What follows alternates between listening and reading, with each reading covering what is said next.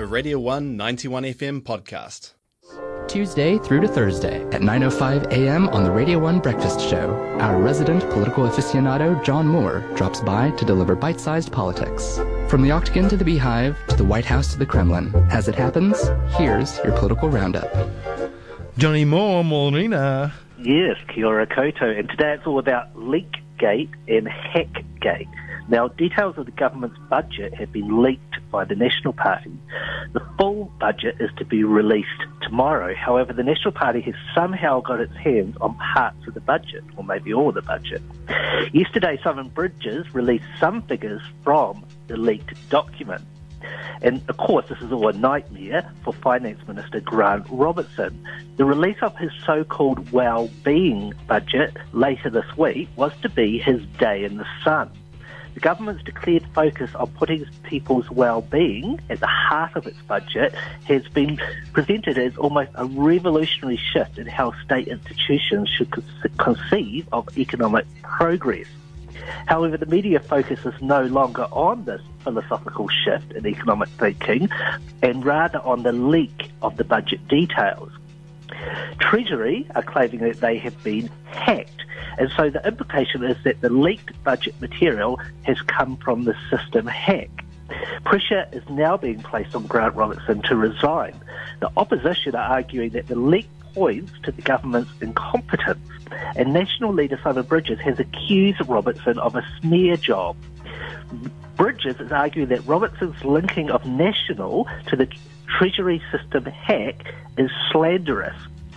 Political commentators, including Radio New Zealand political editor Jane Patterson, are arguing that either Grant Robertson or Simon Bridges will have to resign, depending on how events play out today. Therefore, this is all rather a huge deal. And now there's even talk of the Russians and maybe the North Koreans being involved in the Treasury hack. So this leak of budget details could become an international incident. Prime Minister Jacinda Ardern and her Finance Minister Grant Robertson will be very pissed off at the moment. Thursday's release of their wellbeing budget was to be the major event for the government this year.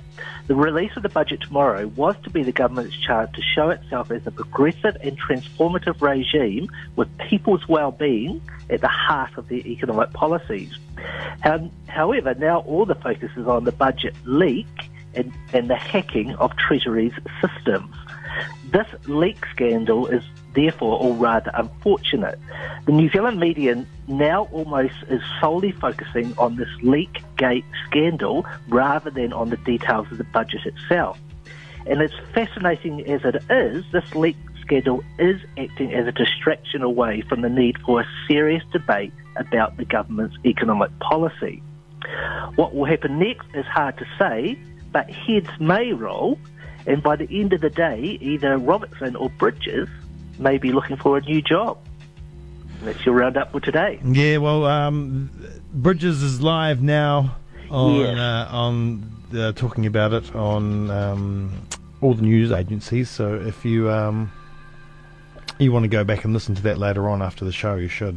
But not right now while it's live, because it's just rubbish and nothing. It's not as good as the show, so yeah, I wouldn't bother. Yes, I believe it. That's right. More important. Exactly.